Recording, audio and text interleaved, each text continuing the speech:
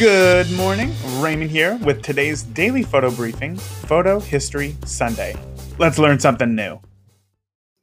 In 1947, American physicist Dr. Edwin Land invented a one-step process for developing and printing photos.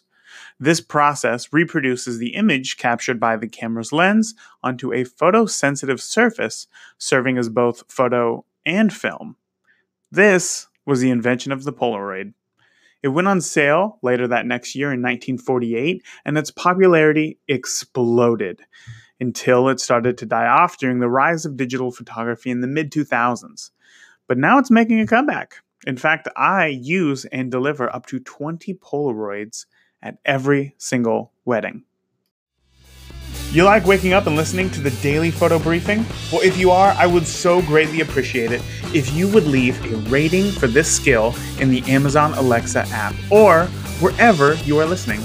Ratings and reviews let me know you are listening. They fuel me to keep going, bringing you more daily photo goodness. Thank you.